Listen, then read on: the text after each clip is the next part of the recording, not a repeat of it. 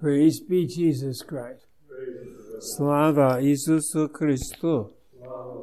Please be seated. Unless you take up your cross and come follow me, you cannot be my disciple. In the name of the Father, Son, and Holy Spirit. Amen. Today is the feast of St. John Climacus commemoration on this Sunday in Lent. His actual feast day is March the 31st. He was an ascetic, a monk. And he lived at he didn't live at the Holy Mountain, but at Sinai, where Moses and the burning bush is. And he was sort of noisy in the monastery. Children, he was noisy. So the monks told him, you're too noisy here. We can't keep our hesychia, our quiet, if you're going to be talking all the time. So they put him out, and he made himself a little cell out on the mountain there. And if you see the cell, it's sort of odd. It looks like 3 rocks fell out of on the mountain, and he was living under one of those rocks. But he put a door in it and everything like that, little cave. And next to it is a little white chapel that he built, or somebody built. So he was out there, and he wrote the Ladder of Divine Ascent, which we read in the refectory all during Great Lent at dinner. We usually read it here at dinner. We have planned that we can get through it by the end of Lent. So some of it's pretty tough stuff, but it's about 30 or 31 or 32 steps.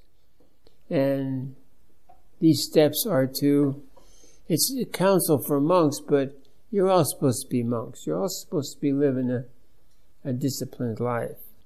So he wrote that out, and then finally they knew he was pretty holy. So the abbot died, and they went up there and they elected him abbot, and they brought him back to the monastery at Sinai. They probably figured after all that time, the Lord must have taught him a lot, and then they wanted to hear his message. And so we too want to hear his message, especially during Great Lent. And so we read that book every day here in the monastery at dinner time. What John is teaching us is to control our passions and to be prayerful. Now, you've heard me preach before. You cannot say you're a Christian and not pray and fast. And it's in the whole Christian world, except maybe a few monasteries here and there. There's a minimalism. There's just, lip service to these things. So here in the monastery, we keep the monastic fast. Everybody's not required to do that. And the bishop puts out guidelines for the people. And I look at them every year, and they're minimal. It's no wonder the church and the world is not in such grave difficulty. People are not living a penitential life, which means their passions are out of control. It's only by prayer and fasting that one learns to control one's passions. Especially our young people, they're encouraged to live a licentious life, especially in the schools. So it's very difficult to hope that you're going to have a pure young man or young woman, and it's even more difficult to find vocations for the monastic life. That's why I tell people to homeschool, save your children from being destroyed. But our sage says it's for their own good that they be destroyed. Don't teach them to pray and fast and control themselves. Don't do that. They might become saints. But we don't want that. We want somebody that's taking drugs and acting up so we can control them by drugs and all these things they want to give you. Be careful. Jesus Christ him told us what's in the gospel, to take up the cross and follow me. So on the wall here we have the icon, I wrote it when I founded the monastery, of the crucified monks. And you see the poor monkey's on the cross, and a crown is coming for him from heaven, if he lives that monastic life. He's got the great scapular on. The devils are all there. They're trying to destroy him with all the temptations you could think of. Too many. Well, people say, well, I'm entitled to enjoy myself. No, you're not. You're entitled to live a holy life. If you don't enjoy living a holy life, there's something wrong with your faith. Your understanding of the gospel. Who's our example of a holy life? Jesus Christ. He died on the cross. He spent hours praying with the Father. He showed us how to resist temptations when the devil tempted him in the garden. But they want to live a party life. We have the parties mentality now running things. So parties cause different problems. So I know a young man just wrote me that very often people in incarceration write letters. They want things, or they want something, or they want to know about something. Not too long ago, this young man went to a party. Not this particular one, but his circumstances I don't know. But I know this other young man. He's in Walla Walla. Did he do anything particularly bad? No. But he was at a party where somebody brought a gun. And somehow, nobody knows, his fingerprints were not on the gun. The gun went off and somebody died. Not only that, this boy that died, was particularly important because his father was a politician. So, somebody had to be guilty. So this little fella, this young man, and I can't judge him, wound up for 33 years in Walla Walla for going to a party where a bullet went off and somebody died. Somebody had to pay, and he was the chosen one. My father told me when I was a young man, it's hard to stay out of trouble. It's difficult to stay out of trouble. Now, I don't know what this young man did, but he says in the letter he did something silly, he says. But you know, when I was in the military, young men would come in for counseling to the priest, and I would tell them this: God will always forgive you. Your mother will always love you, but you're going to prison. Because the law in the United States is blind. It doesn't know if you're a good person or bad. So this young man down in Walla Walla, he was an Orthodox Christian, and he wanted some prayer books and things like that. And he asked for them, but we were not permitted to give him these things because they didn't know what was in the books. What do you think of that?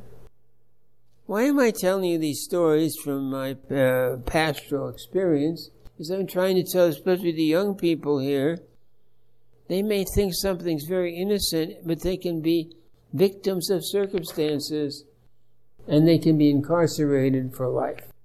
Well, I did something foolish. Don't do anything foolish. Be careful of your company. Well, the guys want to do this, or the girls want to do... No. You parents, you have children, you have to watch over them like a mother hen does her chicks. And she loses a few too. Where are you going? What are you going to do? When are you going to be back? Why are you there? Oh, it's a decent company. What book are you reading? What movie are you going to see? Do you pray? Is there an example of prayer in the house? In my grandparents' house, they were from the old country, you know. There were icons, holy pictures all over the place. And I always remember when it would come evening, we weren't allowed to stay up till 10 o'clock. Everybody in the house had to be in bed at 10 o'clock. It's like the monastery. Monastery, they're supposed to be in their cell at 9:30. And at 10 o'clock, they're supposed to be in their bed. That's the honor system here. Not all the monks are as careful as they should be. Some are very good. So, what did we do for recreation when I was coming up? Well, you could go to church, to services. And if you went to services, all the services, just not, as they say, Sunday Mass. No. You get up and go to Matins, then go to Divine Liturgy, in the afternoon go to Vespers. Then you came home, you were special. You got ice cream.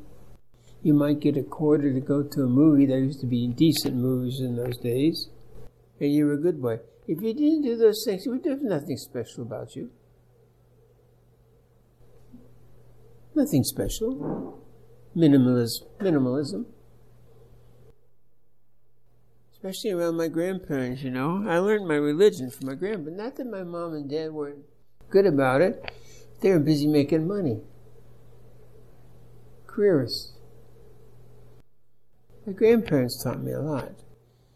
So in the summer times, I would go stay with them a lot of times. They had a big garden, 2 city lots. So they would have dinner maybe 4:30 in the afternoon, and then it was still light. We went out and we worked in the garden, pulling weeds, planting things, taking care of the plants, carrying water, do all those things. There was no such thing as to say, I don't want to do that. Because they would tell you right away, we know what happens to children that don't do these things, and you're on the road to destruction. But what happens to them? You'll find out. Keep it up. So I went out and worked in there. I liked the garden anyway. So and when it starts to get dark, we come in the house and wash up. So I would say, do we have recreation now? And they said to me, you just had your recreation. You worked in the garden this evening. And we're going to have vegetables and things. You're going to eat it. You eat from the garden. So long before 10, everybody's praying. Everybody in the house. You'd see my grandparents praying, my uncle. And I didn't have to be told to pray. I knew I should pray.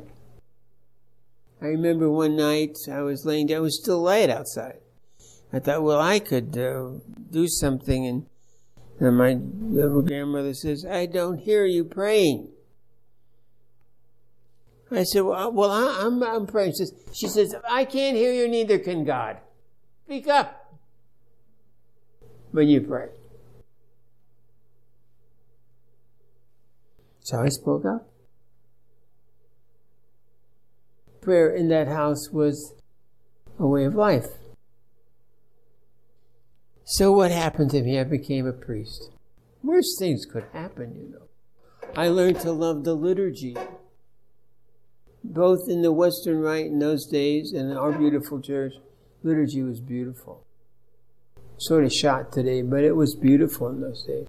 Not only that, they were Slavs, so everything was beautiful. Flowers and processions and bells ringing. Gorgeous.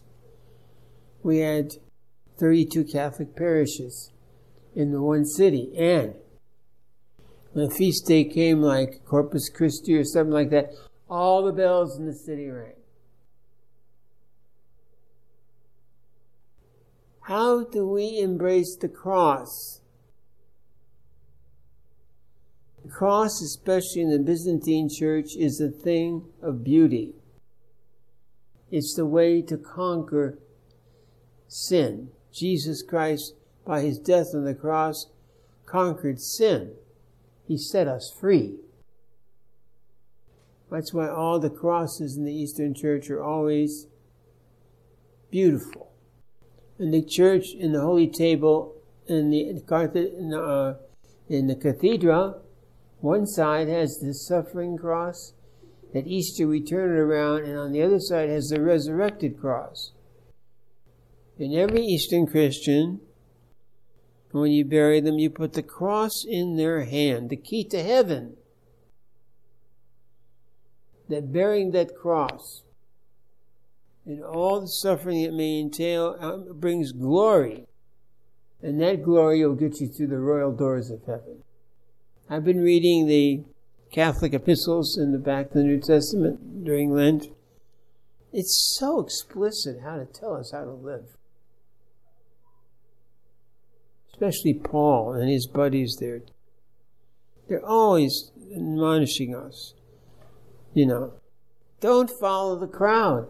Follow Jesus Christ. Be part of the Christian community. Go to the Eucharist, the prayers. Edify each other with songs, praises, psalms, and hymns. It's right there in the Bible. The apostolic witness. When you write a letter, you say, the grace of our Lord Jesus Christ, the love of God, and the fellowship of the Holy Spirit be with you. That's from the Bible. That's a greeting to put in the letter at the beginning when you start your letter. Do you stop your letter with something edifying for you, who you're writing to? Where is your mind? Well, I worked all week. I got to go enjoy myself. I got to do this. I got to do that. You got to prepare for the Sunday liturgy. You have to prepare the family. If you have a family, if you're a single person, it's more difficult because you don't have that family support that you need. But you have your pastor here. You have the monks. You can watch them. What do they do? To embrace the cross for Christians is to embrace the liturgical life of the church where the cross is celebrated, and to live by a good conscience, the teaching of the fathers, and the sacraments. That's St. John Climacus is telling us. In many, many more words, in many, many steps. Of course, he had to go out and live under a rock to figure that out. Not all of us are going to have that kind of a grace in our life. But Jesus says to us, be you holy as your heavenly Father is holy. Is that possible? Only if the life of grace abounds in us, the divine energy, that we become incorporated in the life of the Holy Trinity, and we can say, like the Apostle Paul, not I live, but Christ lives in me. For me to live is Christ. That's your vocation. How beautiful. We're at the middle of Lent. Maybe you haven't kept a good Lent. You still have half of it to go through. You can still pray and fast. You can still come to liturgy if you can during the week. Well, we don't have much liturgy during Lent, but we have services. You can do the kneeling prayers in the evening with the children when you do the rosary. The prayers that we say at every service during Lent in Eastern Church. We have to be serious about our faith and where we want to go. It's not a party. Jesus Christ did not say, take up your cross and come have a party. We have to be like He. He suffered on the cross to free us from the slavery of sin, to free us from original sin, to feed us on the Blessed Sacrament, to give birth to the Church Messiah when the blood came out. Now, I know I'm an extremist. I'm a Christian. That's my way of life. I may not be the best Christian, only God knows that. But I want to exhort you to be the best Christian you can be by really embracing the cross like the monks do. And live a holy life in a holy house with holy people. They edify each other. Because living with them in the church is grace in itself. It's a gift. If everybody embraces the cross, prayer, fasting, almsgiving, supporting the church, praying the union of the church, living a liturgical life, I think you're going to have the cross, a beautiful cross in your hands, which you've made with your good work. And with that cross, you will go to the doors of the heavenly kingdom, and they will open for you. In the name of the Father, Son, Holy Spirit. Amen.